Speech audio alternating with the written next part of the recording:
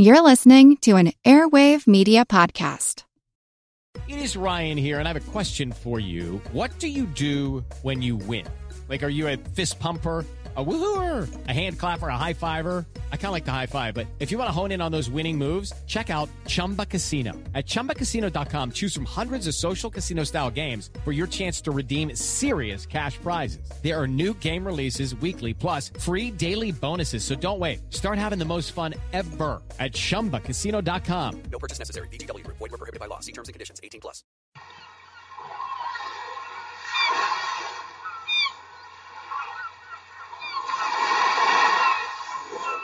That house on the edge of the water, perfectly white. Even its gables, everything painted white. And the house itself was so small that when the soldiers stood in front guarding it, they almost dwarfed it. 2 stories, a basement, few rooms, in a small fishing village, made country capital. And this week, in 1986, the center of the world. That little house, in a land where gods were real, where nature, the mountains, the volcanoes, the sky, outshone man. So far away that both the Secret Service and the KGB could agree that that house was the place to have a talk.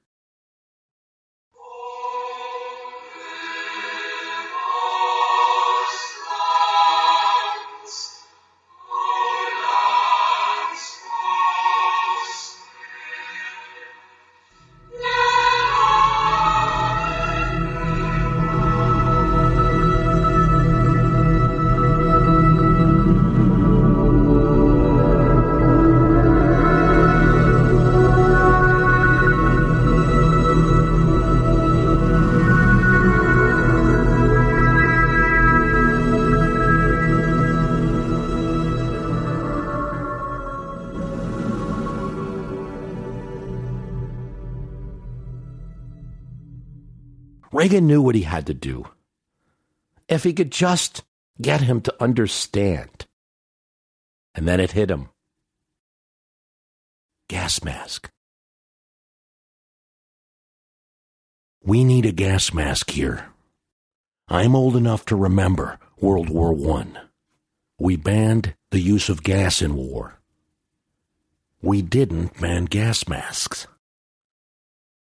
The target of his comment, his negotiating partner, sometimes sparrer, was younger than he. Mikhail Gorbachev, one of the youngest people ever to lead the Soviet Union, certainly the youngest in recent memory. During Reagan's first term, 3 men had died, all of them elderly, 3 leaders of the Soviet Union. Reagan wasn't talking about gas masks, really. He was talking about strategic defense, nuclear deterrent, something that could shoot down missiles either from the land, or more likely from space. A nuclear shield that could protect against the missiles that either nation, the USSR or the US, might launch at each other. SDI, in arms control parlance, where everything is an acronym, but known in the media as Star Wars. Reagan's signature program that he had announced in 1983 to the shock of his Secretary of State. And although they had heard a little bit about it, mostly to the shock of the Army, the Navy, the Air Force, Marines. Now it was under discussion, and he was at an impasse. And when at an impasse, Reagan would do the same thing that he always did. Break down the big concept. Break down the complex into the little, so that people, real people, could understand and make sense of it. We need a gas mask here.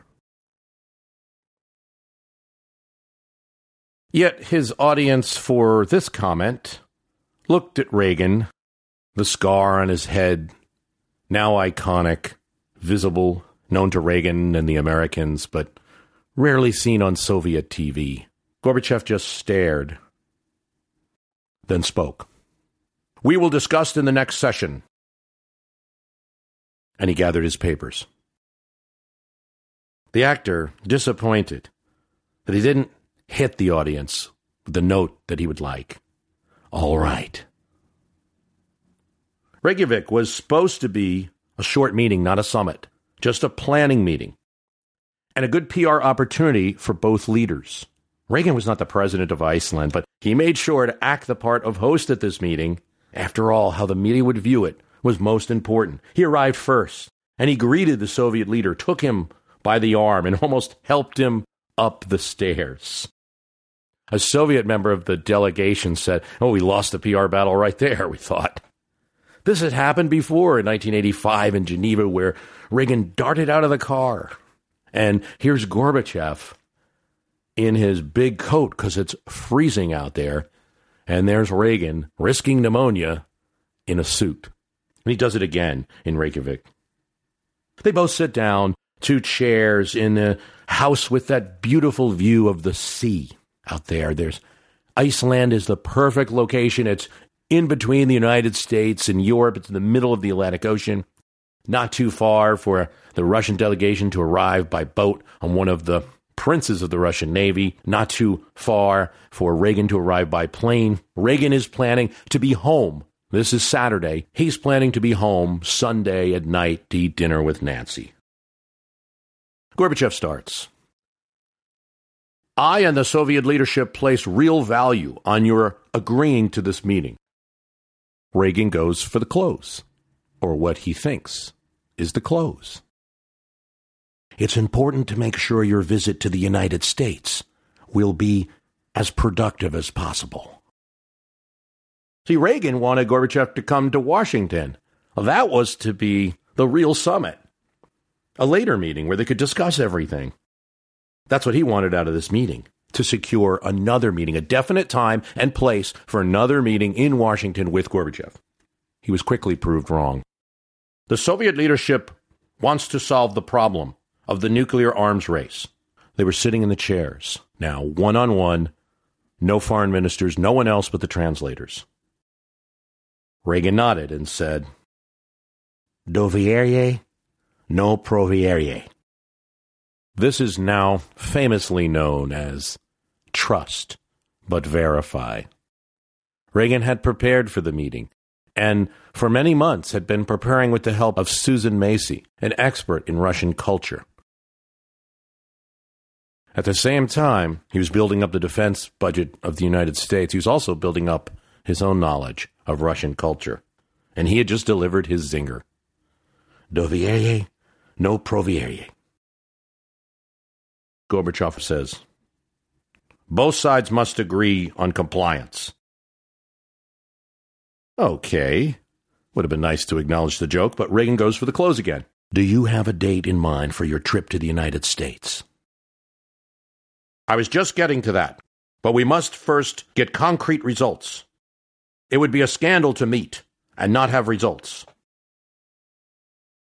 This was a little surprising. Results at this meeting? Saturday and Sunday? 2-day meeting in a tiny house? Gorbachev then asks for the foreign ministers to be present, and Shevardnadze and George Shultz arrive, his foreign minister, Reagan's Secretary of State. Once seated, Gorbachev dictated from what he had already memorized. Strategic arms form the basis of military strength in both sides. I will take the United States' point of view into concern in this meeting. George Shultz says later, Gorbachev was brisk, impatient, and confident, the air of a man who is taking charge of the meeting. We will cut our arms by 50%, if you will. As Ken Alderman, a 40-year-old arms control expert, would say about it later, it came loaded for bear. It continues. We will drop the question of French or British nuclear forces. Take them out of discussion. Now, I just have to point out the significance of that. This had stalled talks in Geneva for years. They were offering real proposals, Alderman said, not PR, not Soviet stalling. Now, there is a sour note, but one that, given the major concessions that had just been made, must have struck at that time as almost unimportant. Both sides must observe the ABM treaty and in full. This was his big request. A mutual understanding that strategic defenses remain in laboratories and not outside of it.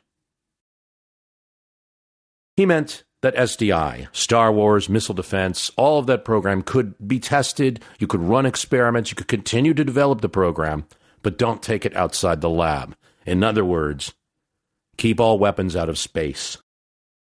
Agree to that, and our foreign ministers can work on drafts to be signed during my visit to the United States.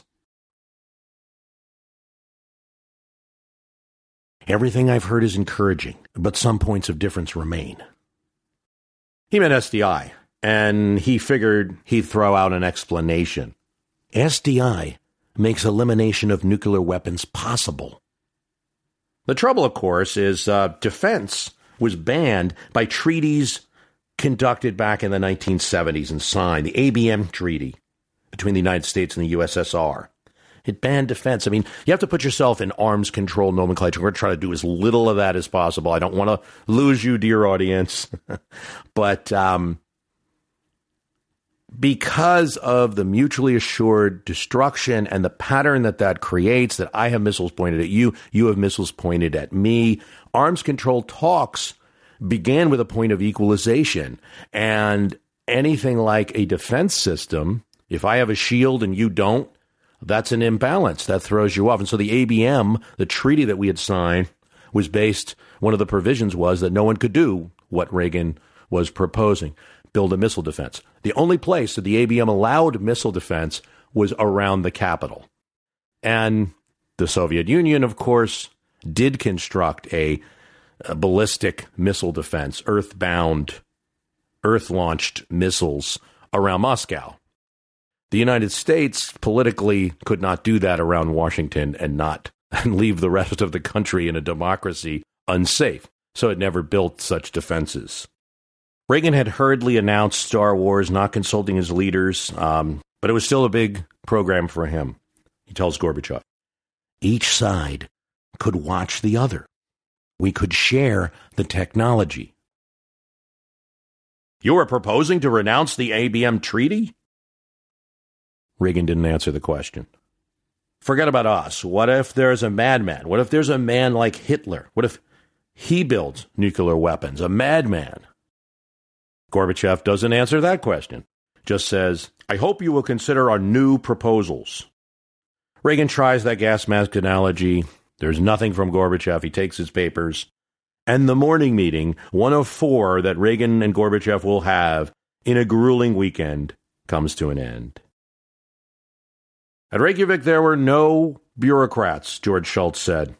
The leader of the world's most expensive military force and the head of the best intelligence operations in the United States were not there in Hofty House. The news TV networks spend millions, send hundreds of people. None of them can get in. And then the rain starts, and it would rain off and on throughout this weekend. George Shultz joked that it would just perfectly match the mood of the weekend, alternately raining and stopping.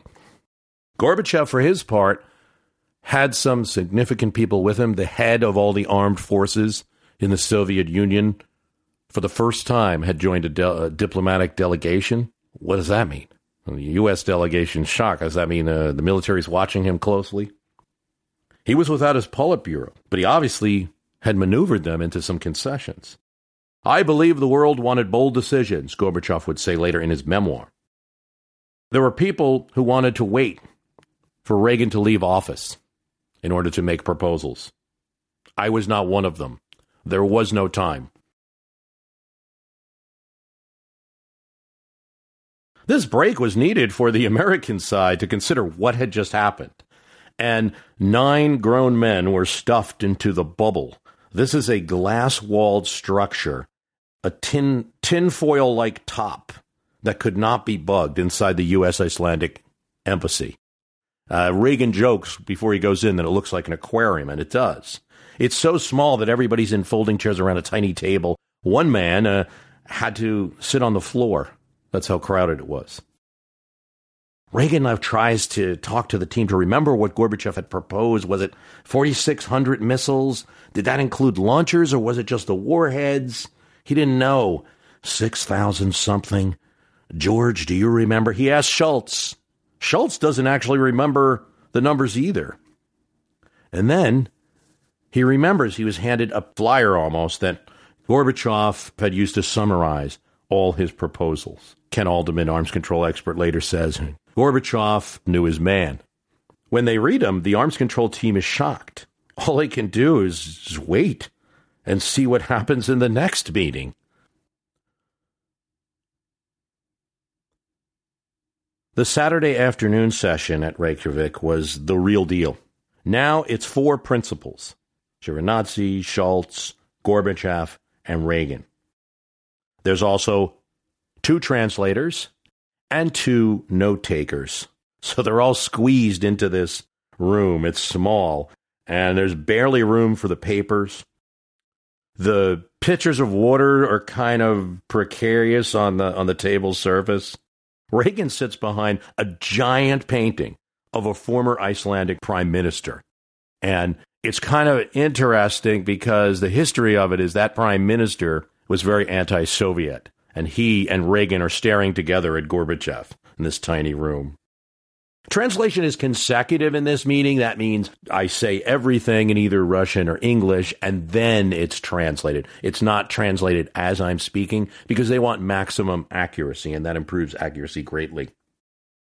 Notes are recorded on both sides of everything that's said. Reagan knows the objection that Gorbachev has, and he chisels at Gorbachev's Strategic Defense Initiative position. SDI would not be used for offense, as the Soviet have said. That's wrong. If we wanted to hit Earth targets, we'll use Earth missiles. No one is building an entirely new weapon in space, he's arguing. Now, I've also heard the argument out there that we would strike first and then use our shield. We'd hide behind our shield.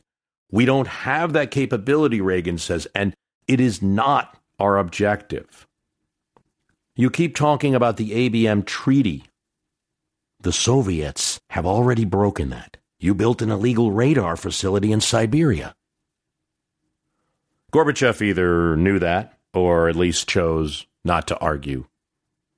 Reagan continues, I'm not clear on what would be the subject of the negotiations that you suggested. I'll let you know later, Gorbachev says. Reagan then suggests that the armed control experts meet at 8 p.m. to consider the proposals, and he names his team. His team will be Paul Neitz, Richard Pearl, Alderman, and a few others. Gorbachev isn't happy with just this. He asks for a number, a goal for the two of us, that the two of us would agree on. Well, Reagan says, I like a 50% cut, but the issue should be handled by experts. This is not a matter for experts, Gorbachev replies. And he hands him a sheet. Here is the data. Here is our weapons. Let's just cut these numbers in half, Mr. President. There's a pause. And Reagan said, I said before, your proposals are interesting. Schultz now tries to intervene to be helpful. This is a bold idea. This is just what is needed, Gorbachev says. Let us not slurp the soup of the negotiators who have been debating all these years. Schultz takes notice at this. Gorbachev just gave Reagan a signal. He's not happy with the usual Soviet way. This is serious stuff, though. This is talk of warheads. These are things that can obliterate countries, destroy the world, engulf the U.S., or destroy its allies. You know, this can't be taken lightly. You know, you have to be in the mindset of Schultz and Reagan right now. I mean, do you really want a split second yes right here in this meeting just to agree on numbers? Can I have this sheet? Reagan says. Yes. You have all our secrets. If ever I thought the U.S. side was being deceitful, this talk would have to end. That won't happen, Reagan assured him. As he sees Reagan looking at the sheet, Gorbachev says, this is really the only way out of the forest. Both men had studied each other. Gorbachev knew that Reagan liked a little flourish. But Reagan would like his way out of the forest a little better defined. He presses Gorbachev. The meeting tonight of the arm control experts so they can discuss all this data. Will you send your people? Yes, Gorbachev says, but he's disappointed. We can agree, and he adds another concession. We can agree to limit systems aimed at Europe. This is huge. Russian nuclear systems aimed at Europe. He's going to reduce. Remember, episode 10, Year of the Missile. We talked about how scary it was for Europe. All those songs, Bono Vox, 99 Luftballons, the like, right? Gorbachev is now offering to put down the gun at Europe's head. Reagan doesn't address it immediately. Instead, he talks about history. How after World War II, the U.S. could have dictated to the world, but we did not. Gorbachev wasn't interested in a history lesson. Next issue. We will agree to limits in the systems as I indicated. And then he turns to Reagan. What will you do? You have not taken a step. It's human nature when someone does that to you, right? And certainly for someone untrained in negotiation to either say like, okay, you want a step? Here's my step. Or to argue like, yes, I have. I've taken steps. Well, Reagan doesn't. No reaction.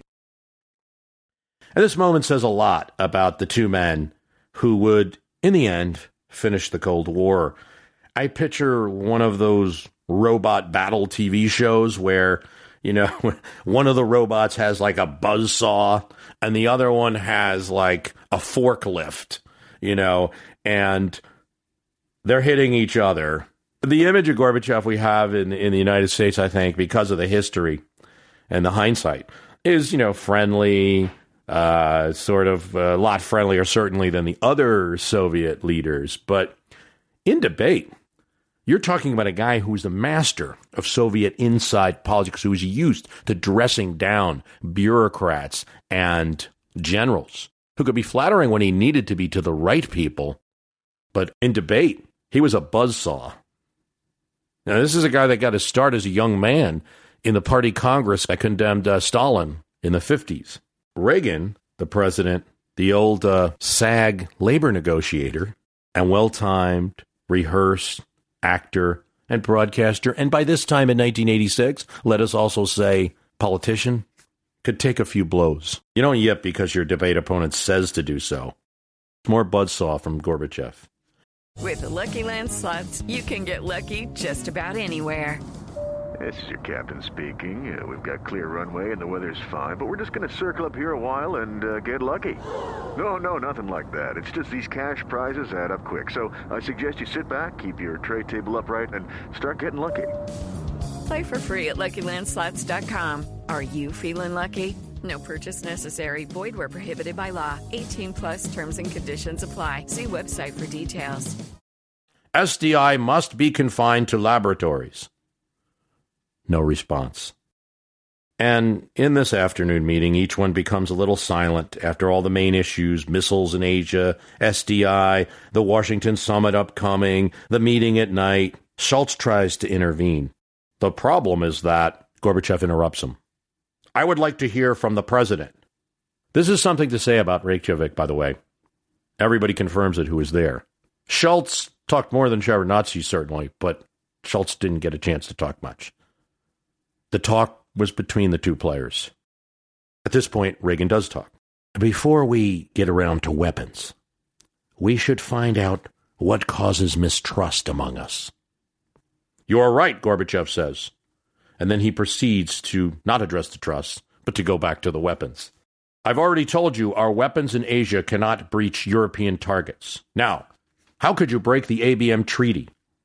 Reagan says that the ABM treaty was already violated by the Soviets. And SDI, it's the greatest opportunity for peace in the 20th century. And as for the ABM, those rules, that old treaty, you know, it used to be rules were there to protect civilians, not combatants. Now we can't protect our civilians. It's not civilized, Reagan says. And he repeats what he has said in the past again and again. We will share the technology. Gorbachev winces. And to be fair, it wasn't irrational for him to do so. Keep in mind, in 1986, there are no tech transfers occurring between the United States and the USSR. Even oil production, and Gorbachev will bring this up later, technology is being withheld. We're not even forget about military secrets. We're not sharing industrial secrets. And SDI involves complex plans, not just one item of technology, but lots of things that could reveal other American secrets. So Gorbachev just isn't even having it at this point. Reagan goes on. Think about it. You and me standing here and telling others, we have SDI, and now we can get rid of nuclear weapons. Remember, Reagan reminds him, it could be a madman, and now instead of invoking Hitler, he uses another man familiar to us, Gaddafi. You know, if Gaddafi had weapons, he would be using them, Reagan says. My remarks will be less philosophical, Gorbachev answers. The U.S. can do many things that we cannot do. Nonetheless, we could not begin reductions of nuclear weapons while the ABM treaty was destroyed. I'm not destroying the ABM treaty, Reagan says. And then he adds that with the success we're having with SDI, we will have it in less than 10 years. George Shultz is thinking, not saying, but thinking during this meeting, what progress making with SDI? There was no progress whatsoever. It wasn't much more than a presidential proposal on paper. The American note-taker, not the Soviet note-taker, interestingly enough, the American note-taker at this afternoon session makes an important observation. Gorbachev took note of what Reagan said. He wrote it down, that Reagan said that he would have progress in less than 10 years. Now Reagan realized it's going nowhere between he and Gorbachev in this afternoon session. Just kick it to the next one. But first, one more try.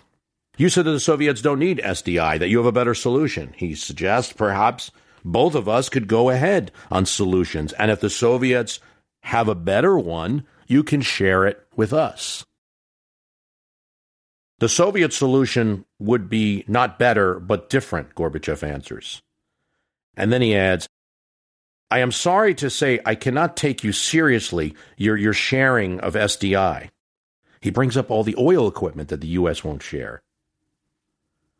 But Gorbachev hints that he takes Reagan seriously, if not the proposal of sharing missile defense. And he's good at politics. Russian politics, dark politics at least. If you gave up SDI, you would have a second American Revolution. It would never happen. Reagan insists, if I thought the benefits of SDI would not be shared, I would give up the program myself. Gorbachev may be getting a little bit tired now. I don't think the president knows what SDI contains. It's not as rude as it sounds. Sharing SDI means sharing so many other secrets, some of them nuclear, transfers long banned. It's not just one piece of paper they're going to hand off. But Reagan ignores the comment and remembers he's got to talk about human rights in the Soviet Union as his. He hands Gorbachev a list of dissidents he wants dealt with. And the two leave. Now, the night session should be discussed as Gorbachev and Reagan are, and Shultz and Shevardnadze are sleeping. Shultz is woken up at one point. Gorbachev's woken up at another, but they're not nothing. They are productive sessions and more productive than what is remembered. The Soviets, for instance, agree to equal proportional cuts. So Gorbachev had ordered 50%. Trouble is, Soviets have more nuclear weapons. 50% means you're still left with more. They agree to proportional cuts to actually have the same amount in the end. And one of the things that's happening that the American side notices, the leader of all Soviet land, air forces, he's basically the equivalent of the chairman of the Joint Chiefs. And he's there as a negotiator. And it's kind of interesting because when the Joint Chiefs in the U.S. finds out, he's so mad that he wasn't at Reykjavik, but they didn't know. And as the old Russian arms control negotiators, the same type of people that had been through the 60s and 70s and early 80s at these talks, stalling. When they try their tricks, the old general dresses them down. Their leader, Gorbachev, wants progress. The American side is impressed. Significant progress is made, and at the end, you have this scene where these 10 people or so are trying to figure out how to record the agreement that they made. You know, they have this Icelandic photocopier that was brought in, but nobody can seem to get it to work. So in the end, they write the agreement down on a piece of carbon copy paper that a Soviet colonel has. Soviet high tech, he jokes. Reagan wakes. Sunday. He's refreshed, he's upbeat, heads into the U.S. Embassy, the bubble glass room again. Schultz summarized. He says to Reagan, look, they're making concessions. Maybe we should make a concession, Mr. President. Let's agree to a test ban treaty. It's fairly harmless. We're not doing much testing anyway. Reagan's fine with it. The rain is pouring down. Sunday morning shows in America can do little but speculate. They have no idea what's going on in that little White House. All they can do is cover Raisa Gorbachev is going around the country of Iceland visiting everything, and that's all the news media has to cover. Nancy Reagan didn't even make this meeting. They didn't realize it was going to be an important summit. Reagan notes to Schultz the obvious. This is not the meeting about a summit. This is the summit. It's true. I mean, the piece of carbon paper has more concessions, more progress than the U.S. and USSR have made in 7 years. Back in the conference room, the leader of the world's largest atheistic state begins by quoting the Bible. The Bible says that first came the first day, then the second. We are now on our second day, with still a long way before our seventh. We should be resting, Reagan jokes. Yes, because it is Sunday, Gorbachev says, revealing that he gets the joke but does not really feel the humor much. Reagan then surprises even Schultz with what he says. With a few exceptions, I am disappointed by what had been achieved by the Arms Control Group. What? Schultz is thinking? The Russians gave some great concessions. Is this an old SAG negotiating tactic, or did Reagan just forget? But it represents a give and take on both sides. I, too, was disappointed, Gorbachev says. Schultz is starting to wonder if they read the document. Gorbachev continues. We have made major concessions. The U.S. side is not giving any impulse to these discussions. Reagan doesn't address the gripe. He moves on intermediate missiles. Although Gorbachev was agreeing to remove the threat to Europe, he said nothing about Asia, where there are missiles that threaten Japan, Korea, the Philippines, allies of the United States, and they're concerned about them. Plus, he says, these weapons in Asia are mobile. They could be moved to Europe. The concerns you're raising are not serious, Gorbachev said. Reagan insisted that they were, and restated his objections about being able to move the missiles. We are not at a press conference, Gorbachev says. Let us speak of facts. Reagan didn't expect this. So he did what Reagan did very often, took a step back and tried to look at the larger picture. If we could reduce our forces to zero, we could stand shoulder to shoulder and tell other nations to do the same. It would be hard to think they wouldn't agree. I was not in a position a year ago to say nothing of 3 years ago, Mr. President, to make the kind of proposals I can make now. In other words, hey, I got politics too. The old Khrushchev saying, you have your senators, I have my generals. Gorbachev had his generals. He has his Politburo to deal with. He has hardliners. And he adds, I may not be in a position a year from now to do this. Reagan agrees. The two of us are in the same position. Either of us could soon be without authority. It is year 6 of Reagan's term, so we kind of know when that point is. Gorbachev answers, the proposals I brought to Reykjavik leave my conscience clear. I can look you in the eye and say that. And it may be, he says, it may be impossible for us to reach agreement. But he throws out a cookie. If Asia is a concern, we'll reduce to 100 warheads.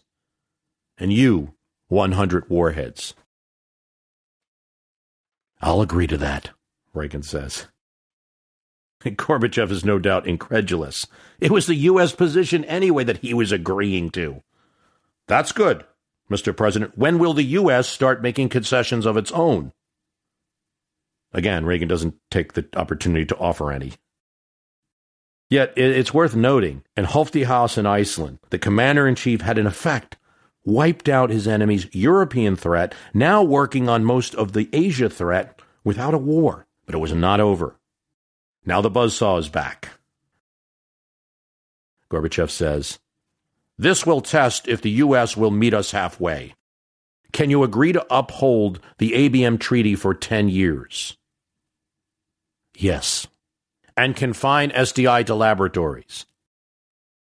No. Now Gorbachev says something strange. The U.S. has scored breakthroughs in one or two areas. We know what they are. It was either bluff, a mistake, misinformation from the KGB. Whatever it was revealing, because the U.S. had made no breakthroughs in 1986, would make nothing for many, many years, and in fact, the program's very limited now. But the Soviets, perhaps, thought that they did make breakthroughs. Reagan then says, "With respect to SDI, I made a pledge to the American people that SDI would constitute disarmament and peace. I cannot retreat from that pledge." Schultz, Ken Alderman later are going to say Reagan never made any pledge. He announced the program. He never made a pledge. But it doesn't matter, because Gorbachev agrees that Reagan made a pledge and also agrees that the program is making mythical progress. Yes, Gorbachev says, we have taken into account your concerns. We know that you are bound by the pledge. Then, having heard Reagan's proverb about trust and verify, I have heard an American expression that it takes two to tango. Mock-ups can be done in laboratories. This isn't the end of SDI. So, for instance, Mr. President, the madmen that you mentioned were to use weapons. The program would still be available to counter them. The efforts in the lab would ensure against it. No, in fact, they would not, Reagan says, and he tries to reason. Why are you defending the ABM? It bans defense. He even at one point says, what the hell are we defending here? Gorbachev had in a declassified memo that about his meeting and the Politburo revealed later that he tells his Politburo, ABM must be preserved, that scrapping it would be a loss of balance for the Soviets. Allowing weapons in space would be the only place where they could lose balance in the superpower relationship. Gorbachev now answers Reagan. The ABM didn't come from a bolt in the blue. It was years of discussions by leaders on both sides. No one, including me, can agree to eliminate it. Now, this is all about the U.S. position. It is time for the U.S. to take a step in the Soviet direction. Reagan doesn't jump. Then Gorbachev says, I have heard you do not like to make concessions. This leads Reagan to launch into a history of Soviet deceit, of broken agreements, that the Soviets, yes, there's a misunderstanding, Reagan says, but the Soviets are more to blame. Every Soviet leader, he says, up to you, so far, has endorsed a world communist state.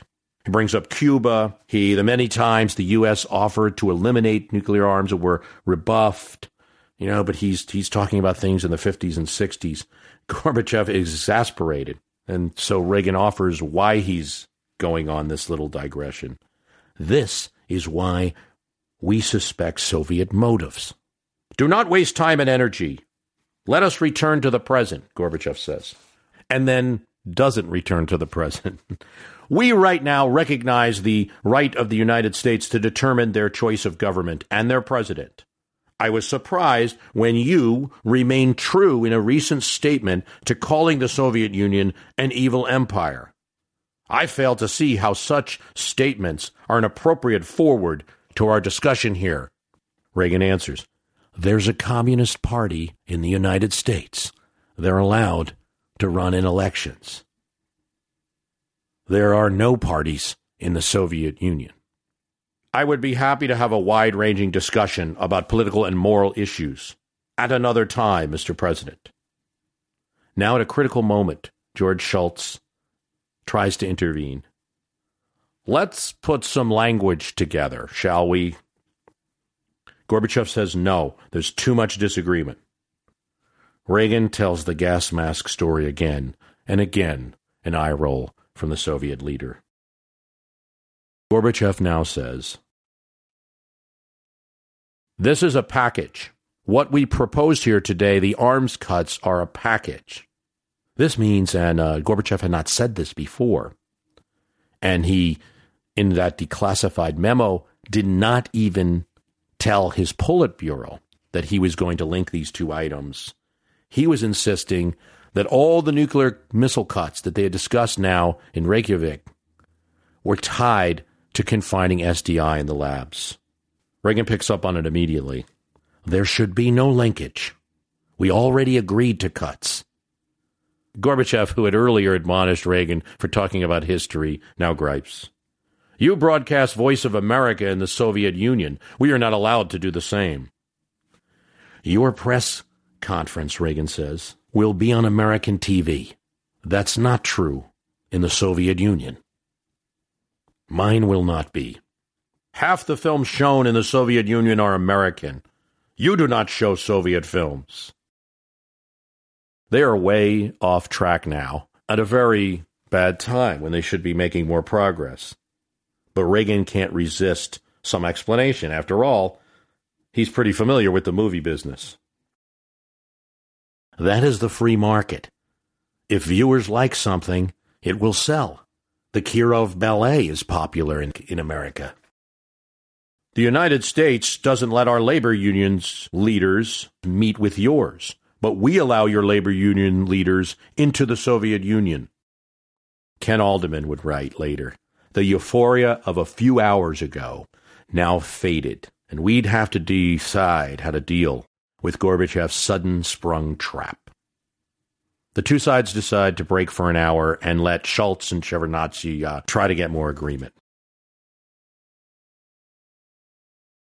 Shultz notes that during this session, neither leader, Gorbachev nor Reagan, turned to their foreign ministers to ask a question. Shultz and Shevardnadze get nowhere. I mean, they write communiques, but they're two different communiques, and they have completely different ideas on the ABM treaty and SDI.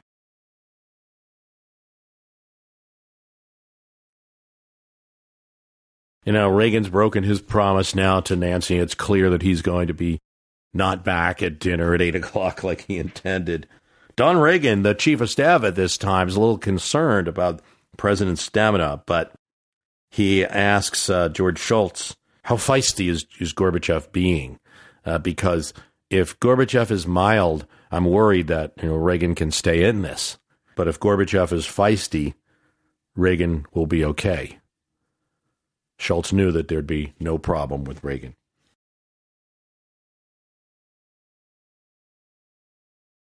The meetings of arms control experts, the meeting of Shultz and Shevardnadze really is not the important thing, and everyone kind of knows this. There isn't enough agreement. It's going to come down to the two leaders. So after this, a little lunch, they meet again. And things cool down a bit. Each one takes sides of the other's positions. Gorbachev starts. We are not trying to bury SDI. Reagan says, why are you so attached to the ABM? You have a better defense structure anyway. This was true. Moscow had developed a ring of anti-ballistics so that even if the country was destroyed, perhaps the center of it would not be. And here, in this last session, Reagan goes for the personal touch. 10 years from now, I will be a very old man. You and I could come to Iceland and bring the last nuclear missile with us. I don't know if I will last another 10 years, especially dealing with an American president who is sapping all my strength. I have heard reports that you do not like concessions. and only want to be a winner. But both sides must be winners, Mr. President. Now, Reagan, why not just announce what we did agree on and debate ABM and SDI in Washington? No, there are tight relationships between offense and defense, Mr. President. It is clear that Gorbachev feared SDI and thought there was more progress on technology. And you have to understand on this time that computers and that kind of technology were leapfrogging the inferior and scarce Soviet computers, very rigorously controlled in the country.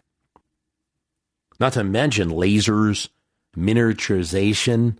The Soviets were far, far behind. Their fear showed. All or nothing, Gorbachev says. Reagan doesn't answer, but just says, let's take a break. They go into a quick huddle, but there's no movement on SDI from Reagan. He doesn't want to drop it. Before Reagan goes in for what will be a final quick meeting with Gorbachev, he asks, George, Paul, Ken, am I right? They respond, yes. Ken Alderman argues, years later, hardliners in the U.S. would say they kept Reagan from caving on SDI. It didn't happen, and everyone there at Reykjavik knew it. The president knew where he stood. This has to be my final effort, Reagan says. He goes back into the meeting with Gorbachev, reads his statement. Gorbachev says, this has no reference to containing SDI to the laboratory. Is this on purpose, Mr. President? Reagan says yes, but skips further discussion on it. It would be fine with me if we eliminated all nuclear weapons.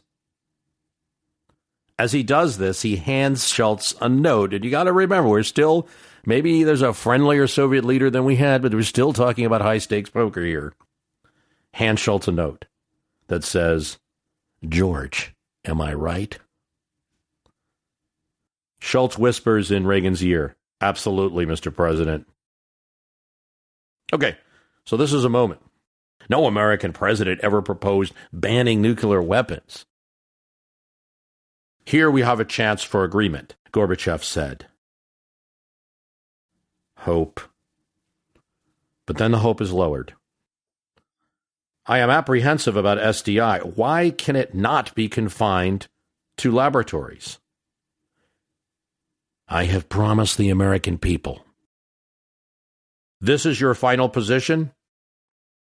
Yes. I cannot give in. Is that your last word? Yes. I have a problem you don't have. If anyone criticizes you, they go to jail. Then Reagan tries to explain how the right wing of the U.S. will be against him. I have people who are very critical of the Soviet Union who supported me. Now Gorbachev approaches this, as he says, a confidential matter between two leaders. That is the way that I assume you are speaking to me, Mr. President. And so I will be frank. I think you are 3 steps away from being a great president. For me, this is the last opportunity. With support from your side, we can solve very important problems.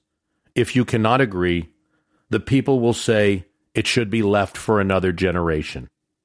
Now, you have not made a substantial step all weekend long. Reagan tries a different angle. Listen to what I'm proposing. We're talking here, he tells Gorbachev, about one word, laboratories. The abolition of nuclear weapons should not come down to one word. Then he says, I'm asking you for a favor. As 2 leaders, as 2 negotiators, I'm asking you for a favor. Let's drop this one word, laboratories. Yours is not an acceptable request, Gorbachev answers. With your favor, I would be permitting the U.S. to destroy our offensive nuclear potential. You are asking me to give up the thing I have promised not to give up.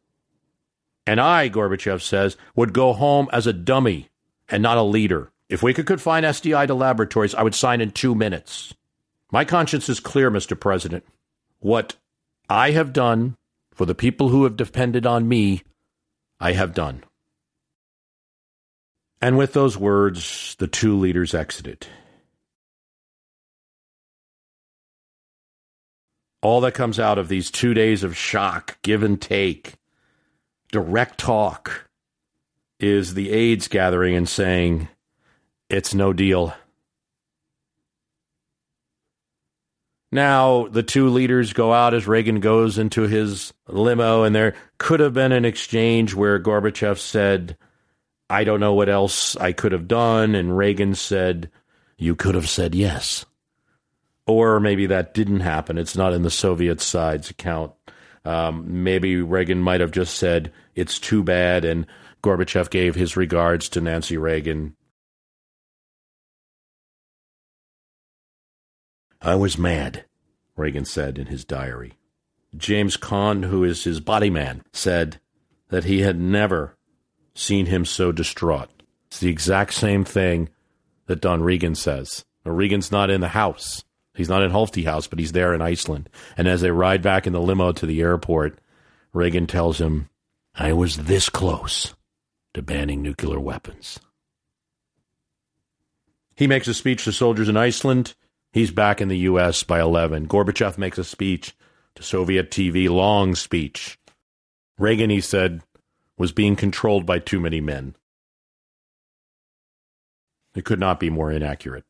Because not everyone was disappointed that Reykjavik didn't result in the banning of nuclear weapons, though the news coverage and history has gone with that angle of this event. Reagan's anti-communist CIA director, Bill Casey, basically screams at Ken Haldeman, what the hell went on there? The Joint Chief says, where was my man? I sent him there. What was he thinking?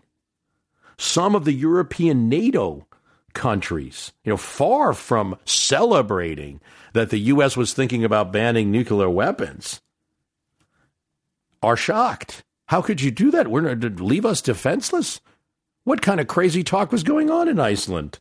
It's not just Margaret Thatcher, who's similar to Reagan, a hardliner and anti-Soviet, who's shocked by it. The socialist president of France, Francois Mitterrand, is shocked. Here's what Ken Haldeman says. As excited as he was about Reykjavik and what had happened, I suspect that any signed agreement there wouldn't have stuck. It might have been like the 1905 deal between Kaiser Wilhelm and Tsar Nicholas, where their accord in European security was so roundly rebuffed after they returned home that they had to weasel out of the deal. For Gorbachev, Reykjavik was not a failure, but a watershed. He doesn't say it then, but he will say that later. Shevardnadze said that Reykjavik had released the world from Cold War confrontation. Schultz said once those proposals were made by the Soviets, the genie was out of the bottle. I believe, too, that this story told as a failure in Reagan's presidency on most accounts. And, you see coverage of that final meeting between Gorbachev and the look on both their faces, just as stark disappointment. It was roundly criticized by so many who were, Kennedy comes out bashing Reagan, you gave up cuts in nuclear weapons for a program that's not even working. It says a lot about Reagan. His good negotiation skills, but also flexibility on ideas, his facility and knowledge. Some of the old tactics, the stories, failed on this new leader, wasn't really receptive, was more intellectual. But he did adjust his arguments, and he retained influence. He wasn't knocked out of place by the Soviets acting in a surprising way. In this episode, we are looking at that old question if Reagan deserves credit for winning the Cold War, ending the Cold War, credit that most accounts give him. There's a lot of that question, but we should look at it. How can you do a series, dozen Ronald Reagans, and not talk about the Cold War, not talk about this question? Does he get too much credit? Does he get too little? Do we even win the Cold War? These are all questions now that are being asked. And it's especially important as Russia really has never left the stage. There might be more of an American invention that it did, but now is much more prominent in our news. When asked himself, Reagan never took credit for what was assigned to him by pundits and historians later. His comment on the matter, when asked, I would think that Mr. Gorbachev deserves credit as the leader of his country. Yet that was somewhat unsatisfying. Reagan, generally polite, somebody engaged in diplomacy. So it might be up to us to say, is he just being polite? Or does he deserve more credit? And plus the issue's such a live one in our politics because there are so many Reagan imitators who want to take that example and use that success story to justify their own approach and own positions. So it's not just a history question in that way. Сократить на 50% все компоненты триады. В том числе мы готовы были пойти на 50% сокращение. The man Reagan would sit across from in Iceland at 56 was younger than any leader the Soviets had seen in their lifetime. He was ardent. He was active. He would usher reforms and change a massive country so much that it would end the nation that he led, though he certainly didn't intend that. And one imagines that Gorbachev came in kind of a revolution, like one of those Arab Spring or Orange revolutions that you see now, that there were a bunch of youth, at the door of the Kremlin protesting, demanding change, and then the Soviets decided to appoint a new leader, one ensconced in ideas of reform. This is not the case. Gorbachev was the insider, in fact, a very, very good one. Well known in the party, connected, fast riser. And he was the protege of Yuri Andropov. We talked about him in the last episode. And that means he was well connected to the KGB. Andropov was the former head of the KGB for many years. And he made his name, Gorbachev, from being in control of an area where many of the party apparatchiks would vacation, and Gorbachev was the host who would go out to see them and made those very important connections. Everyone knew who he was. In fact, his terms as head of agriculture produced some of the worst results in the nation's history. But he did, as part of that position, visit Canadian farms in the 1970s as part of a culture exchange and resolved to do something that would make the USSR's farms as productive as Canada's. Didn't want to destroy the Soviet Union. He wanted to fix it. In the events of Reagan's first term that we discussed, up until the point that he's reelected, Gorbachev is not a factor in any documented policy decisions. Yes, he has a sort of vice presidency. He's chairing Politburo meetings because Andropov and then Chernenko are too sick, too ill to really cover all of them. But there's no documented decision or action towards Reagan's policies that he's in control of. And as we discussed several times on this program, it always must be remembered, if Reagan was a one-termer, Gorbachev wouldn't be a factor with him. Andropov, who was really made Gorbachev his protege, along with Ligachev and a couple others, Arbatov, the party boss, and a couple others, was, not a friendly, smiling face. He was the man who ushered in the crackdown in Hungary and in Czechoslovakia, ran the KGB. And yes, he wanted to reform things, but his reform was more like putting workers back to work. Everybody stopped getting so drunk, stopped stealing. He wanted an anti-corruption, anti-worker laziness campaign. It was not to be. He dies in 1984, and despite the fact that Gorbachev is associated with him, and seen kind of as the young guy ago, and the Politburo member that will change things, sort of. He's blocked. The hardliners pass on him. So that's an important note. All of Reagan's actions, the buildup, the Star Wars initial announcement, the Soviets decide not to go with the younger person, but to place Konstantin Chernenko after Andropov dies and as Reagan is running for re-election. And then when Chernenko dies in 1985, it's still touch and go for a moment, according to one of his friends. By no means a certainty that Gorbachev was to take power. Hardliners on the committee that will decide who leads Chernenko's funeral, and whoever leads the funeral in the Soviet times was the one that would take over power.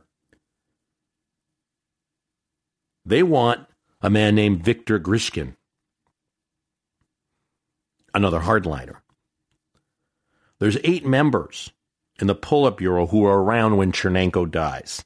And there is this kind of speculation, and we don't know, that perhaps Chernenko's plug was pulled. There are 3 hardliners who are away. One of them's in San Francisco. The other one's in a faraway Tajikistan. They're all the others in the Ukraine. They can't get to Moscow for an immediate meeting to deal with this crisis of the leader having died. The 8 members that are there, 3 men were in their 60s, 3 were over 60, and Gorbachev and one other are the only ones in their 50s. This is a group of old leaders. Minutes before the announcement of Chernenko's death and the appointment of the new leader, Gorbachev meets with Gromyko. Gromyko is well known in the United States, and Grim Grom is what they call him. He's foreign minister. He's been in government since the 50s. He's still there, and this means he has pull. To U.S. line, he was always trouble in negotiations. But here, he makes it clear he wants action, and apparently asks for the presidency of the Soviet Union, kind of a nice retirement title, in exchange for supporting Gorbachev. It's not a discussion of any reforms here. It's pretty insider stuff. We must make sure we are one on this, Gorbachev says.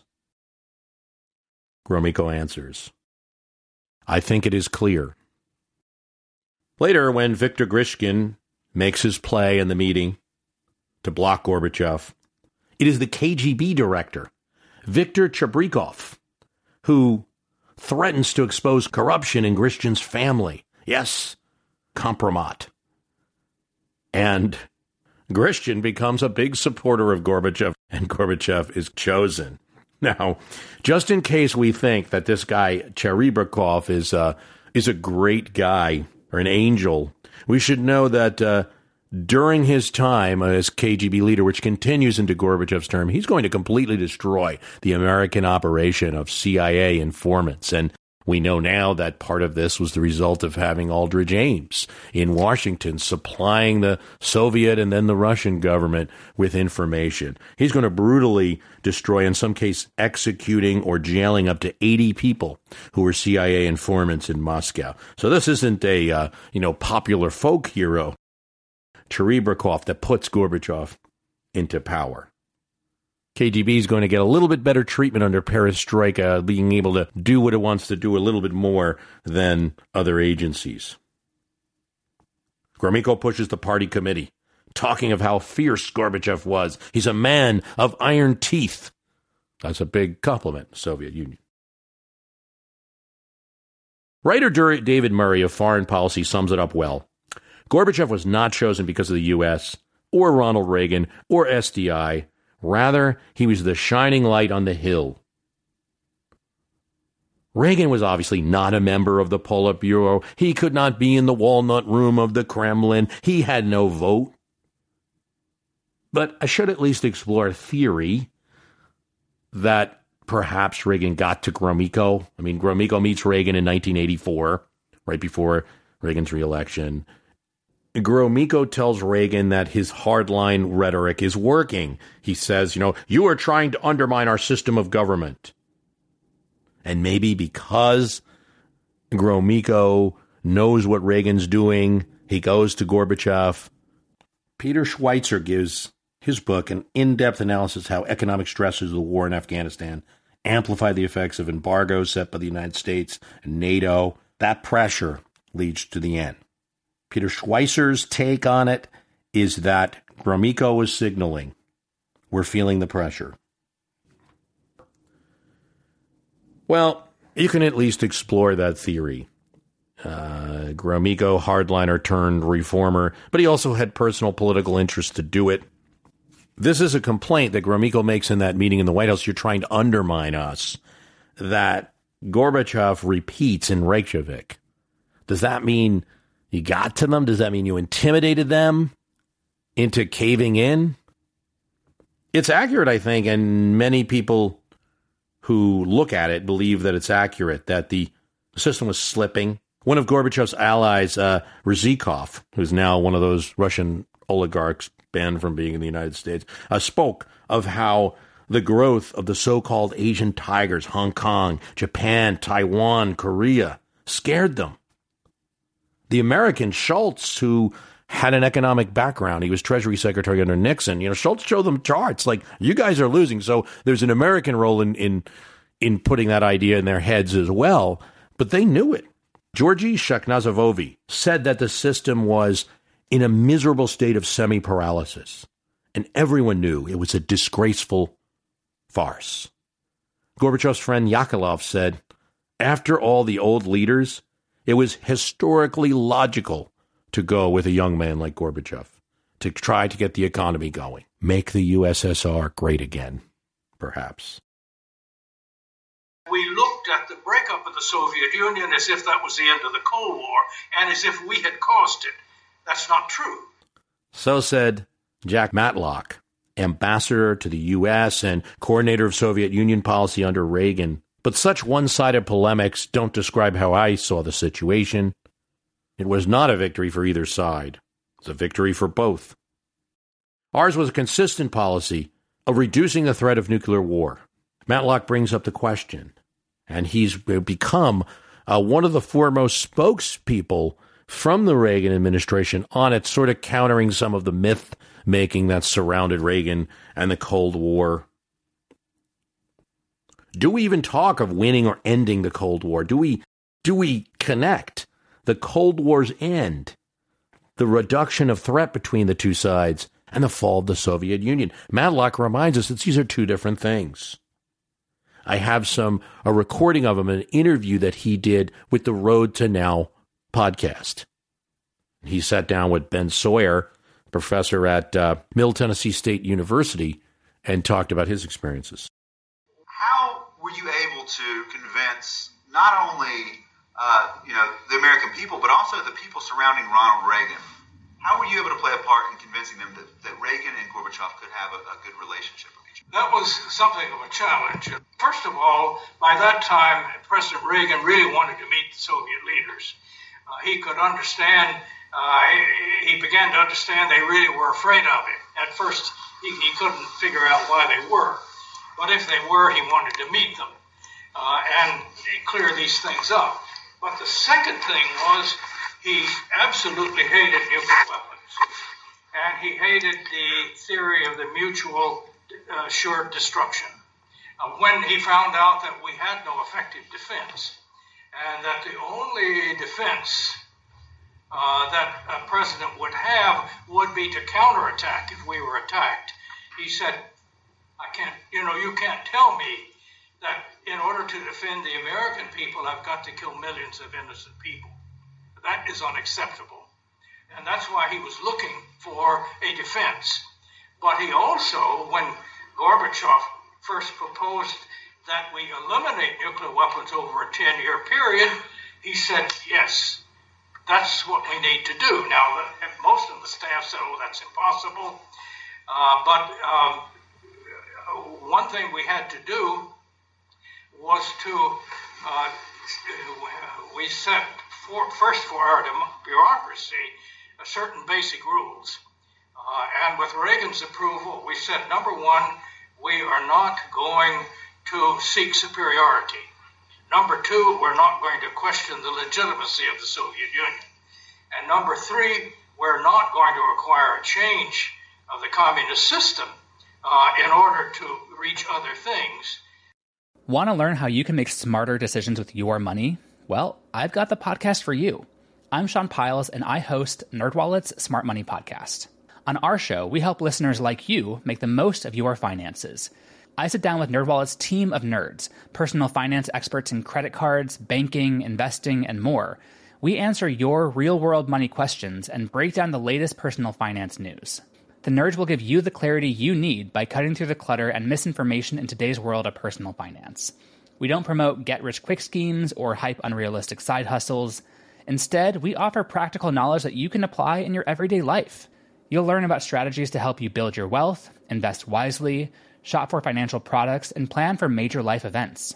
And you'll walk away with the confidence you need to ensure that your money is always working as hard as you are.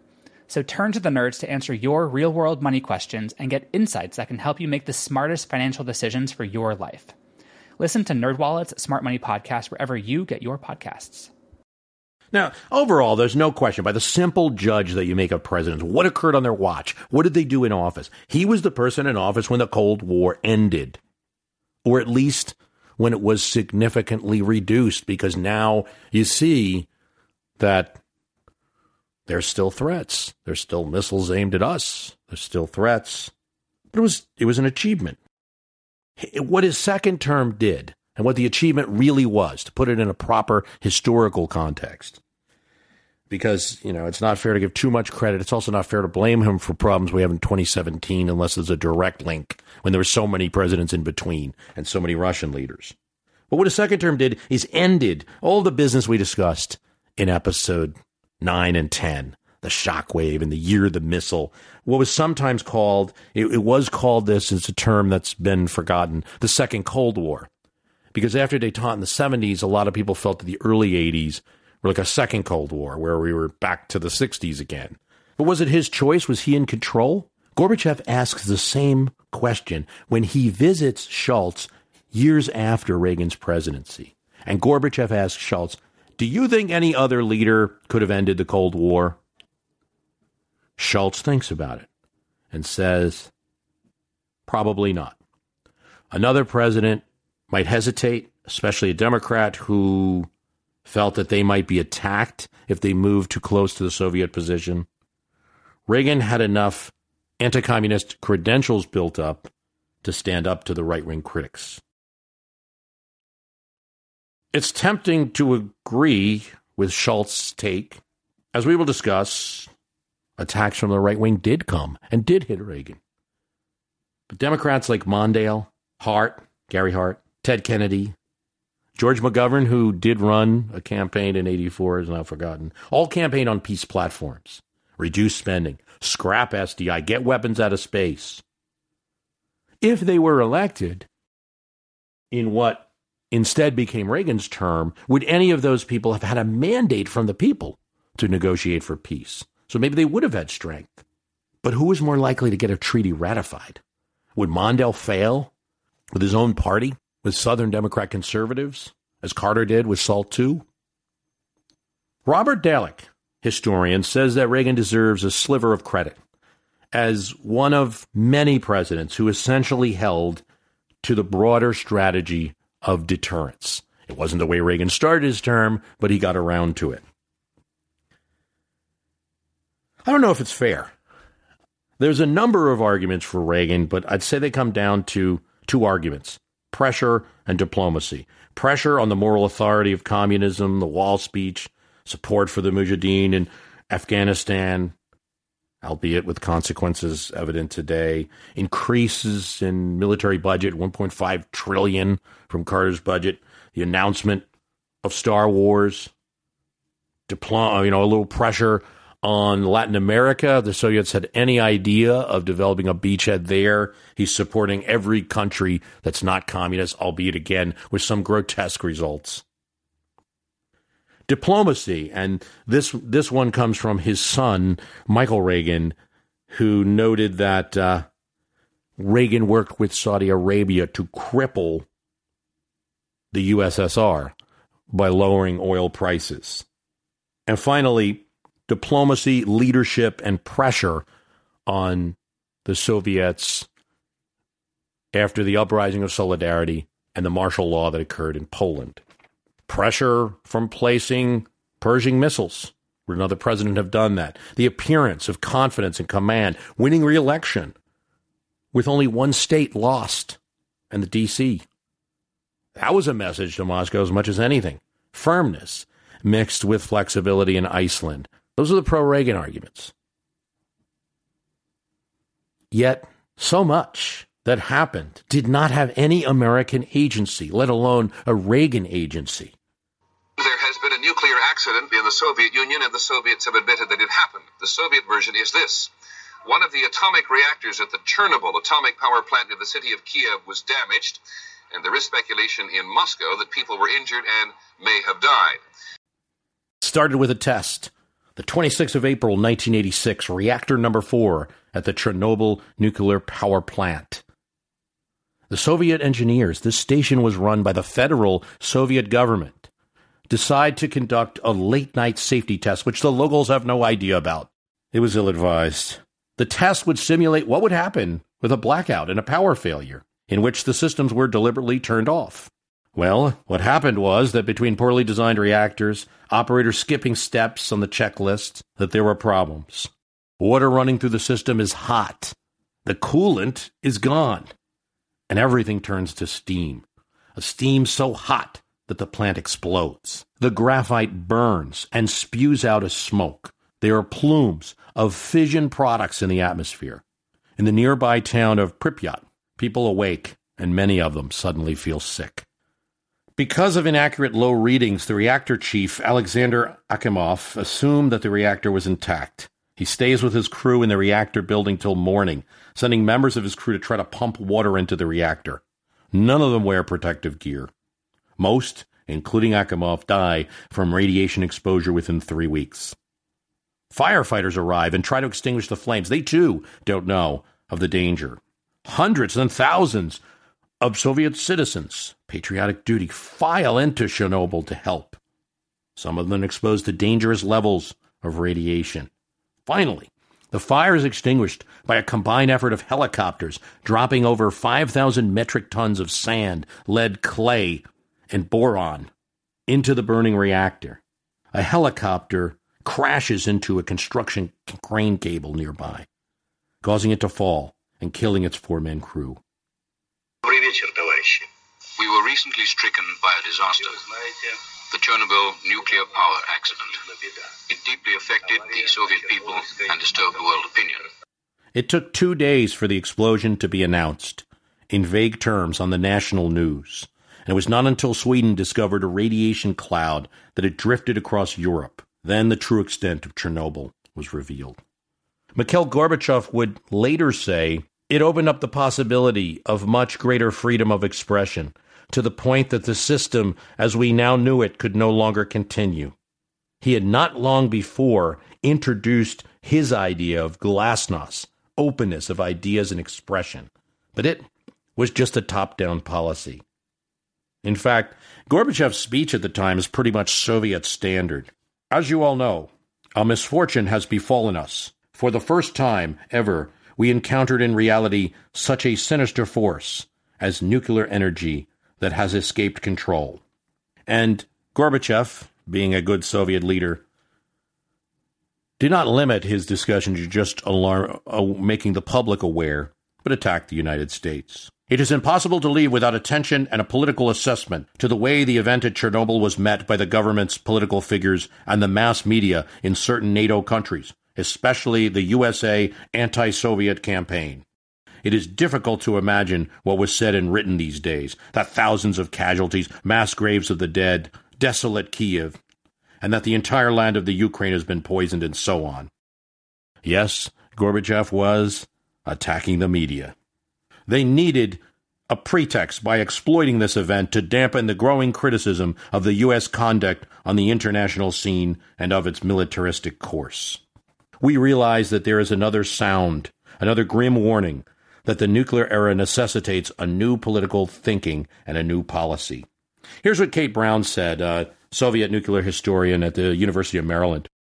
Gorbachev did really imagine an honest discussion of the country's problems in the press and workplaces, but he also saw glasnost as an incremental process. The meltdown in Chernobyl was sensational and uncontainable.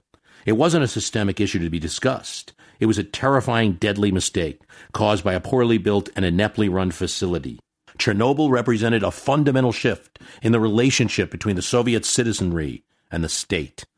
The system seemed potentially unredeemable. In the early days of Glasnost, stories of Stalin's mass murders decades earlier slowly bubbled to the fore, but those generally receded. So far removed from everyday life, they were history. But Chernobyl meant that every citizen's safety was at stake. No doubt that the Chernobyl accident gives Gorbachev more power over military authorities and accelerates Glasnost. All of these things had to fall in line as well for the Cold War to end. So pluck or luck or all of it. Matlock says there would be no way Reagan could force his policies on an unwilling Gorbachev. Yeah.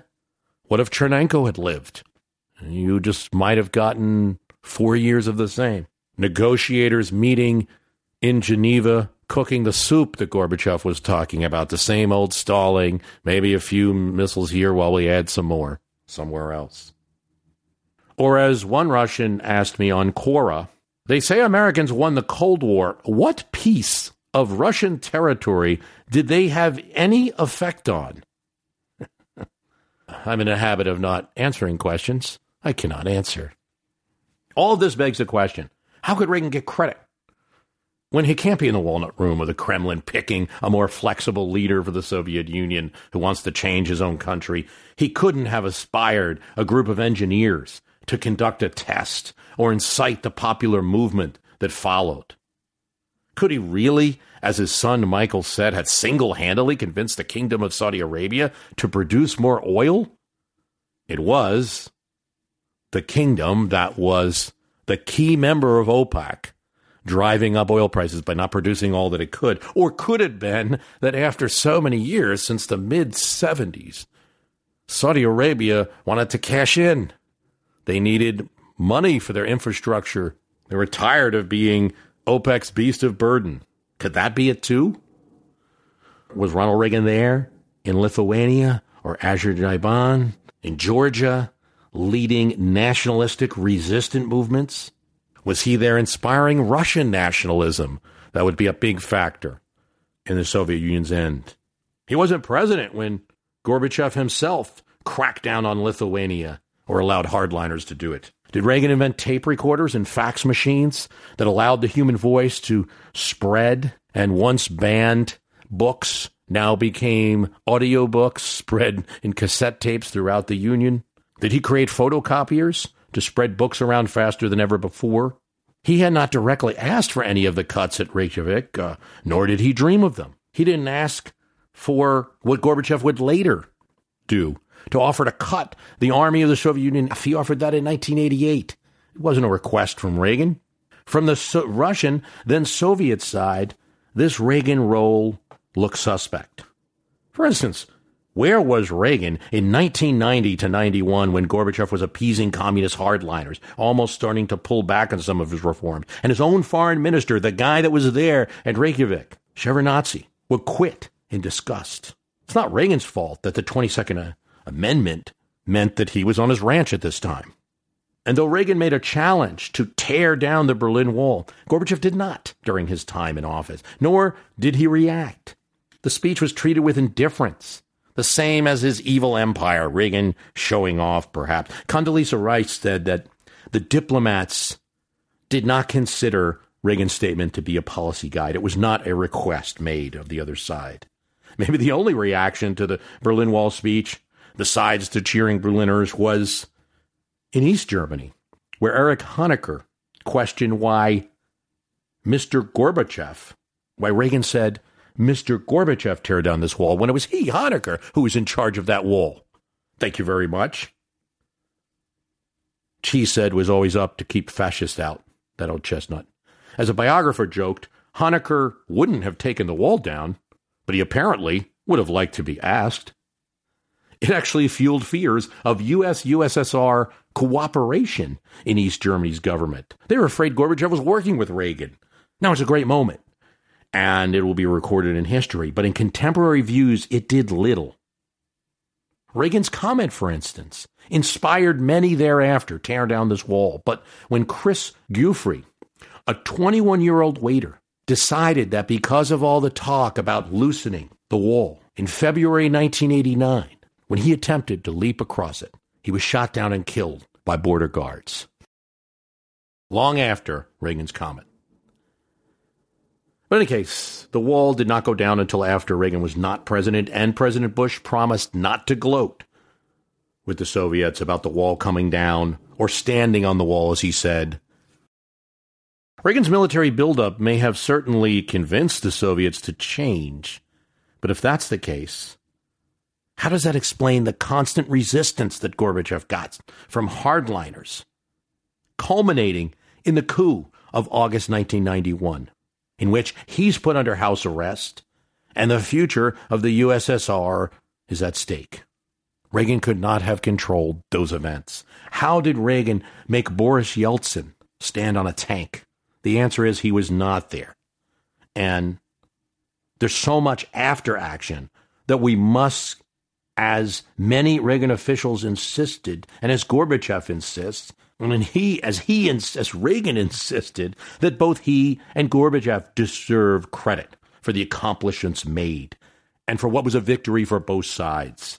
I was not intimidated, Gorbachev said later in his memoir. Our system was stifling us, and we could no longer make the expenditure. I was not intimidated by American actions. But among American presidents, does Reagan deserve credit? That legacy credit, historical praise, certainly greatness for this success. Let's look at Schultz's contention that no other president had the credentials or the right to do it. And there's truth to that, because Ronald Reagan did face opposition, especially the right. Maybe he was old. He was out-schemed by Gorbachev. No one in the delegation says that, but many critics did say later. Richard Nixon is caught saying to some, don't put him in the room anymore with the leader. After this summit and the talks that follow it, Reagan seems willing to work with Gorbachev. There are attacks from some of the usual right-wing sources. The Wall Street Journal calls him Jimmy Reagan in a reference to Carter. The Washington Post calls him a pussycat. Another headline says, what happened to Reagan the gunslinger?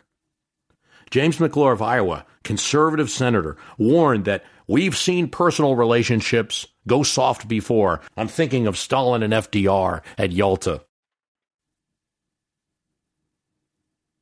Welcome to the White House. This ceremony and the treaty we're signing today are both excellent examples of the rewards of patience. Добро пожаловать в Белый дом. Настоящая церемония и договор. It was over 6 years ago, November 18, 1981, that I first proposed what would come to be called the zero option. The INF Treaty is the actual achievement. I don't think it's talked about so little because there's so much of a larger legacy signed to Reagan, but the actual achievement signed between the U.S. and the USSR. It was a simple proposal, one might say disarmingly simple. Более 6 лет тому назад, 18 ноября. Now, the INF Treaty gets forgotten. The average person thinks Reagan won the Cold War. Him and Gorba something talked, and then the Soviet Union was dissolved and all the weapons were shelved. Trust but verify. Но значение этого... На каждой встрече вы это повторяете. You repeat that at every meeting. No, it was a specific treaty. It covered 3,000 missiles on each side.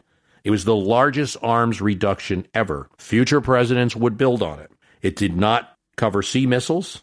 The U.S. still has missiles aimed at Russia, and Russians still have missiles aimed at the United States, which severely limited nuclear warheads, but did not eliminate them.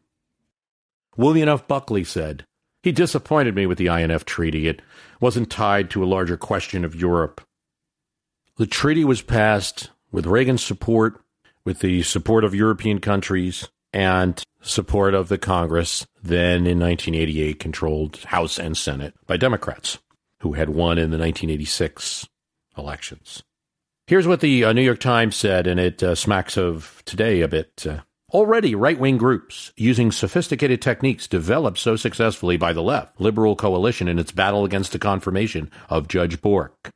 mailing, phone calls, have mailed close to 300,000 letters and circulated 5,000 cassette tapes.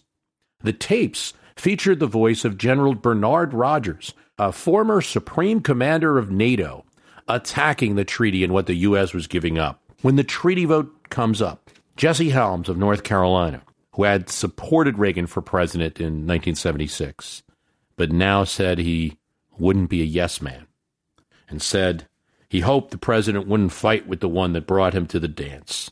He launches a number of killer amendments designed to destroy the bill. Dan Quayle of Indiana, Pete Wilson of California, senators as well, vote yes in the final vote for the INF Treaty, but all along the way express opposition and reservations about it. Henry Kissinger joins the chorus, saying that the treaty did not do enough to protect Europe, though he supported a yes vote in the end. But that's not all. An ad with a big umbrella showing Reagan with Neville Chamberlain and Gorbachev with Hitler. Big words. Help us defeat the Reagan-Gorbachev treaty. Reagan being compared to Neville Chamberlain in Munich. The ad's author, Richard Bigure, was active against the recent deal with Iran as well. Conservative opposition was strong, and it belies the final vote. Now, it is also true that the impact of the treaty in Europe is affected by the widespread belief that the Reagan administration has rushed the process for both personal and political reasons. And whether that is true or not, or fair or not, very widespread perception that it is the case affects the understanding of the treaty there. Kirkpatrick, Democrats largely were responsible for timely approval of Reagan's signature foreign policy achievement and shutting down the killer amendments from Helms and so many others. The INF Treaty passes with 4 Republicans and 1 Democrat, Ernest Hollings of South Carolina, voting against the treaty. That belies the opposition that Reagan faces. And it suggests that had another president leading a bipartisan coalition, how hard they might have had it. What about the role other presidents played? Well, they did play a role. Gerald Ford complained in his running Deathbed Confidential, Write It When I'm Gone, where he told a journalist, I'm going to tell you stuff throughout the years, don't publish it till I'm gone. And in 2007, when he died, it was published. He said Reagan acted like the B-1 bomber, the MX missile, the Trident sub-program magically sprung to life during his term. And Ford blamed Reagan for dumping on the Helsinki Accords, which reduced their effectiveness. Ford's achievement in the Helsinki Accords, forcing the Soviet Union to address those accords, to address dissidents, was the first step in that direction. Yes, Reagan would get Gorbachev later to address human rights as one of their functions. There's other presidents involved in the end of the Cold War. Kennedy's face down in the Cuban Missile Crisis, Truman's redesign of Cold War policy to face the Iron Curtain, Eisenhower's Marshall buildup and permanent military establishment, Nixon going to China certainly was a significant deal in cutting off the power of the Soviet Union to just maintain a two-way superpower relationship, putting some pressure on them. Carter's initial mobilization of the Allies over Poland, his harsh criticism of Afghanistan, the actions of successors, Bush and Clinton, supporting Yeltsin and preventing an immediate return to communism when the nation was so vulnerable. Well, I can't agree to Dalek and his kind of sliver of credit theory. It must be acknowledged that there was a bevy of presidential actions that led to that historic outcome of the Cold War ending. What about the role Democrats played? Oh, come on, I know, you might say, especially I know Reagan fans might say, what do you mean, what about the Democrats? Reagan was in office, he was a Republican. But the pressure of campaigns, of their statements, forced a tactics change on the part of Reagan and allowed him a political excuse, perhaps, to go in a direction he might have wanted to go, to back off the hardline talk a little and not get punished for it because, hey, look at Walter Mondale, no war in space campaign that I'm up against. You know, Mondale would say in January 1984, as the re-election campaign begins, it's 3 minutes to midnight, and we aren't talking to the Soviets at all. Reagan, stubborn, could hold the position, rock that he was at certain points, felt the pressure of that question. Even more moderates like Sam Nunn called for a joint 24-hour watch station in Geneva to prevent nuclear war. It would be linked instantly to both militaries so they could do something to stop an event before it happened. Ted Kennedy may have, according to a declassified memo, offered Andropov his connections with American TV networks to go on American TV, to speak, to make his case for peace. John Tunney, a former California senator who was tied to Kennedy, had contacts with Russians, and there's a KGB memo of the meeting that survived. Kennedy gets bashed for this. It could be on the edge of Logan Act type stuff, but, I do think you need to think about the attitude of 83 and 84 and how scared people were and how the situation seemed to go to the brink and no one was talking. And, Kennedy did get bashed for this. The longtime family legacy, Cuban Missile Crisis, back channels. Ted Kennedy had helped evacuate Soviet Jews in the 70s, and so had contacts there. One of Reagan's arms negotiators, Max Kempelman, said that Kennedy informed the proper agencies of any contact he had, and that the administration actually liked having this back channel open. I think the point is that there was pressure on Reagan coming from these directions as well. And so the Reagan message changes in 1984. Here's what he says. He's saying, "We do have common interests to reduce the level of arms. No more talk of ash heaps." Among the pressure Reagan faced and the critics that he had were from his own staff. Here's what he writes in his memoir years later. "Some of my advisors, including a number in the Pentagon, did not share my dream," he says, dream, "of a world free of nuclear weapons. They claimed war was inevitable, and we had to prepare.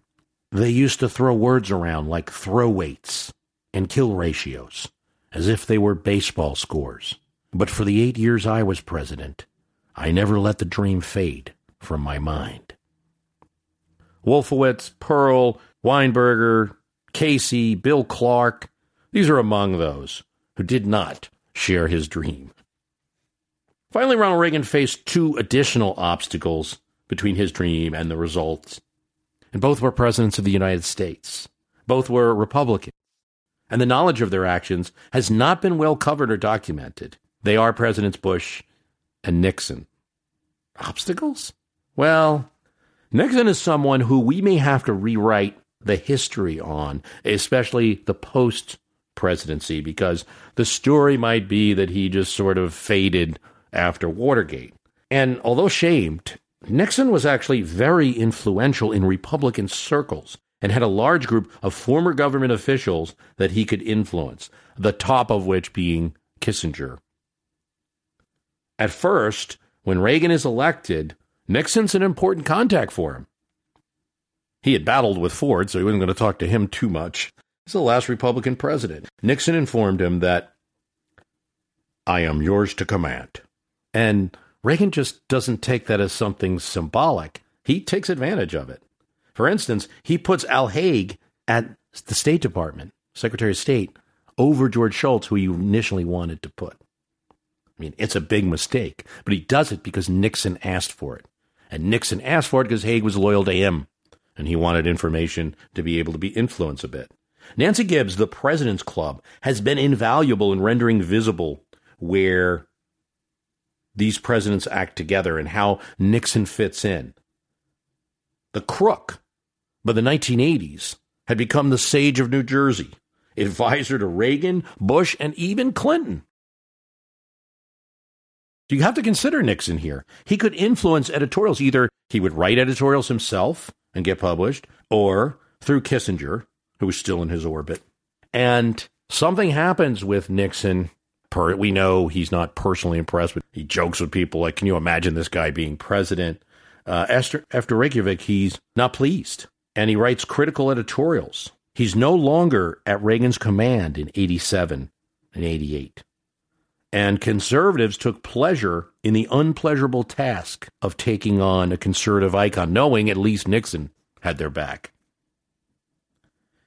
Here's what William Safire says, noting that Nixon and Kissinger had been in favor of détente, and now they weren't. In the battle between the hardliners turned detentniks and the detentniks turned hardliners, I'll pick the latter, William Safire said. Even after meeting Gorbachev, he still considers him a wolf in sheep's clothing. The same face, but the policies haven't changed. In the President's Club, Gibbs talks about how Nixon was called into the White House for reprogramming. A private meeting, no cameras allowed, Nixon's brought up to the residence quietly. After that, he calms down the criticism, but he would not support the INF Treaty. And a final, very tense meeting is held in 1987 with Reagan, Nancy Reagan, and Nixon. Little said. Insiders knew that the right senator knows. Reagan heard Nixon's concerns, and insiders knew that Nixon got Reagan's ear. That helped Nixon. Both sides were pleased, and there wasn't much to say. We talked earlier about how maybe, Ken Alderman's theory that maybe it was better that Reykjavik didn't lead to any real words on paper, because it might not have been ratified. There might have been too much political opposition, maybe on both sides, maybe just on the U.S. side. Who knows? But one thing it ended up functioning as was a kind of a trial balloon. And it drew out the people that were going to be against Reagan so that he knew who to deal with later. And Nixon is definitely one of them. Ending the Cold War would face another presidential challenge. I will not allow this country to be made weak again. Never.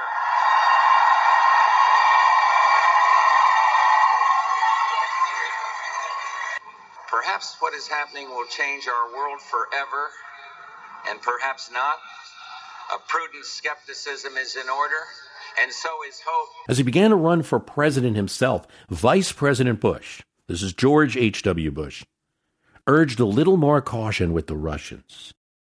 The most obvious symbol was picking Dan Quayle, an initial critic of the INF Treaty, as his VP candidate to assuage the conservatives. There are other hints. Brent Sokoff, who's close to Bush, close to Nixon, said that Gorbachev was making trouble still and trying to turn our allies against us. He also said the Cold War's not over. Robert Gates said that Soviet deployments have not changed. They have the same plans as before. Marlon Fitzwater calls Gorbachev a drugstore cowboy. James Baker asked some of the Reagan people during the transition, are we moving too fast here? An indication that Baker didn't want to be Schultz, didn't want to just finish up Reagan's job, but to take what would come to be known as the pause, a bit of a policy change between the Reagan and Bush administrations. Staffers at State who had worked with Reagan and Schultz in dealing with Gorbachev were confused and frightened. Schultz aide Roseanne Ridgway said, "We went into limbo. We damn near lost the Cold War." This policy, now called the pause, went on for at least 6 months into George Bush's administration, stalling with Gorbachev and putting him perhaps in jeopardy, maybe even ruining the current relationship with Russia by strengthening hardliners and weakening reform. Who knows? Jack Matlock said that the pause confused the Russians and left Gorbachev vulnerable. The fact that the pause was then followed by a resumption of talks, a meeting between Baker and Shevardnadze in Wyoming, which then would lead to a Malta summit and some arms cuts. That reflects the historical perspective. Here's what James Mann, the author, says. It didn't seem like that at the time. In '89, it felt like policy change. I bring up these points to enlighten the counterfactual. Reagan was no longer president, but how he handled a new development, a leader willing to deal, versus how other presidents handled it. Introducing what turned out to be needless doubts, revealing more about their own weaknesses than the weaknesses of the situation. That spotlights his unique contribution, in a way. Using the old football metaphor, and Thomas Sowell says, Reagan read the coverage and called an audible. He was continuously underestimated by his opponents, who thought his ending the Cold War was all luck. Yes, you get in trouble for football metaphors, but you get it. He saw the dynamics as they changed and adjusted his policy. Here's what James Mann says. His harsh anti-Soviet rhetoric served to marshal support for future conciliatory policies. James Mann and Thomas Sowell have a point. By 1991, the famed Pershing missiles that we talked about in the last episode that were built up to show strength were now being destroyed because there was no need for them. Less than 10 years after their placement. And it's possible that might not have happened if someone was in the chair who was scared to do it. Dan Quayle felt, like many, we were right to increase our defense budget. Without it, the liberalization we are seeing would not have taken place. Here's Jack Matlock. Jack Matlock finds it important to remind that Reagan was not perfect. Should not criticize the way the plays went now with hindsight. We had harsh things to say. Our statements may have seemed undiplomatic, but they had a purpose, to delegitimize their system of government. And you could say that we built up too much in the early going. But when a mistake can destroy your country, sure, you might go a little over. This is to be expected. Reagan's closest advisors on this question are in consensus that he laid out a policy dual track. And here's a key, fully executed and supported both. The dual track, common in arms control negotiations, talked about in the last episode, to present strength, but also flexibility. Whether it was truly a rebellion, as the author James Mann points out in his title, The Rebellion of Ronald Reagan, was it Reagan taking on his own staff, taking on his conservatives? That doesn't really fit with my view. Or if it was simply, more what I think, that how he always approached this goal. Nonetheless, he did it. His moves on other policies deserve critique and sometimes rebuke. His policy here, his whole policy regarding the Cold War, and not just the half, deserves to be a model. So as we address this question, it's important to look at how we view presidents. I think we like it when they give us something, good economy, a working or popular piece of legislation, less fear, bit of peace, prestige on the world stage. It's not fair. We are all wrong to do this, really. The framers want an executive to do a good job, day-to-day management, vested with the executive power, management of the will of Congress, what Congress wanted to do, not to be given things. Considering the tension in America in his first term, and generally throughout the second half of the 20th century, how can you take the reduced tension of the 1990s and not attribute anything to the guy in the driver's seat? Yes, other forces powered the car, maybe, cleared the lanes. Gorbachev, previous presidential moves, Nixon going to China, creating a rival to the Soviet Union, oil prices, the decision of OPEC, and the decision to rescind, technologies, development, the photocopier, nuclear double takes, pressures from liberals in both nations, Chernobyl accident, but he made the moves. While some results seem a little the result of exigent circumstances, not to offend Thomas Sowell, but luck. Some stems, like his support of solidarity in Poland, leveraging the Catholic Church to put pressure there, the successful coalition of allies in Europe, his little-known performance at Reykjavik, pushing back on right-wing supporters to ensure that the treaty passed, and pursuing the negotiations. These actions could even be called brilliant. There's no other logic that Reagan deserves credit for ending the Cold War during his presidency. A credit that cannot be and should not be expunged by false history or the seesaw of which party happens to be in power. We don't get to dice and slice history. The model must be preserved in vivo and in whole so that the true actions, not the parts that future actors rewrite and claim for their own, the whole actions can be a model. This is part 11.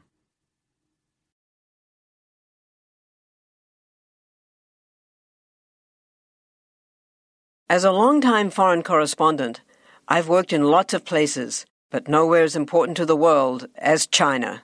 I'm Jane Perlez, former Beijing bureau chief for the New York Times.